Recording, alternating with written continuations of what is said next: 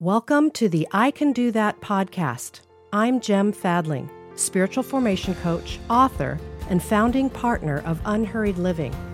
With 30 years experience in spiritual formation, I help people grow by combining grounded optimism with practical spirituality. This effective dynamic will guide you onto the path of discernment so that you can transform your hopes into habits. Each episode, I'll share one practical idea with one simple takeaway.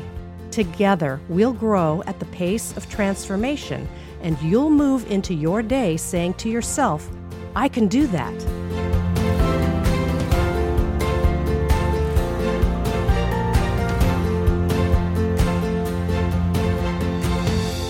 I'd like to ask you a favor. If you've been enjoying this podcast, would you tell a friend?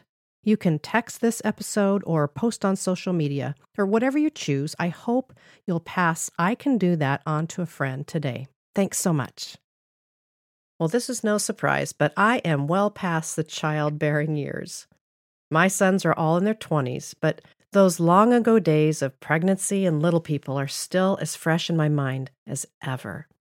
I can still picture their little cherub faces and their tiny chiclet teeth, and I can remember how their hair smelled like cookies until they were about 5 years old. Yes, even dirty, stinky boys can have cookie hair.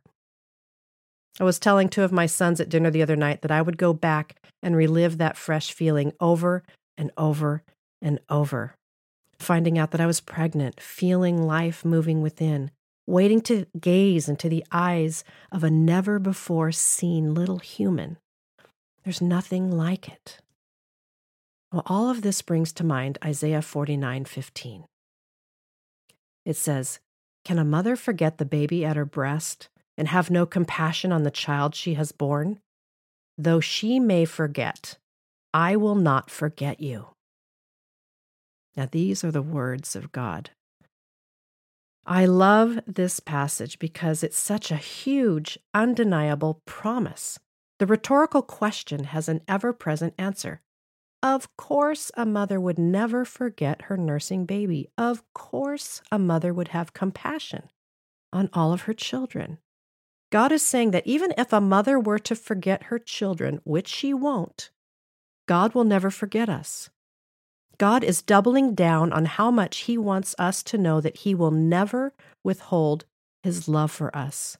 He will not abandon us. God's compassion is sure, and you will not be forgotten. This is important for us to hold on to as we continue to make our way through our lives. Life is difficult enough, let alone the last couple of years with the added strain of the pandemic. The weight has been, at times, unbearable for many. But in the midst of this is this vital message. You are not forgotten, which means that you are remembered with compassion. Let's hold on to this truth and let it change us from the inside out. And let me pause here for a moment to address something. Some of you who are listening may not have had a mother or father who gazed down in amazement at you. You didn't grow up with the sensation that you would be remembered and cherished. And I am so sorry that you did not experience this. And I have a big and for you here. Even without the good mother's gaze, you can still find ways to attach and encounter God and receive His loving gaze. My guess is that you already have been walking that journey. I encourage you to keep going and know that my heart is with you. You are loved. Now, returning to the idea of compassion, one of the first people to whom you should show compassion is yourself.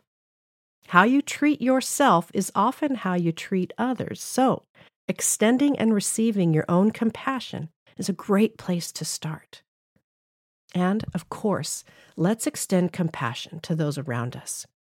We aren't the only ones who are anxious, tired, or overwhelmed. Let's extend this compassionate love to everyone we come into contact with, in our homes, on social media, through a Zoom conference, or even in the grocery store line. And even if the people you love don't have cookie-smelling hair, renew your commitment to remembering them with compassion. And even if you don't have a cherubic face or chiclet teeth, God's love for you is unquestionable. And don't you forget it. Here's your I can do that for this week. Think of someone special in your life, someone you would never turn your back on, someone you would never forget. How do you feel about that person? How deeply do you love them? Now imagine that your love is just a fraction of how much God loves you and that special person. How might you encounter God today in light of His compassionate, I'll never forget you love? Remember, you're making your way forward one small, simple, and gracious step at a time. If you're looking for a new and creative spiritual practice, I'd like to introduce you to Inviso. Similar to Visio Divina, Inviso is a spiritual practice using contemplative, photographic imagery. Each of the 20 cards in the set contains an image on one side and 3 reflective questions on the other. Engage with God in a fresh and inspiring way. Order for yourself and your friends at unhurriedliving.com/Inviso. If you love what you just heard, please follow, rate, and review this podcast. This helps more people find us, and I really appreciate your help. You can also text this episode to a friend so they can join you on this journey. Together, let's move at the pace of grace and grow at the pace of transformation.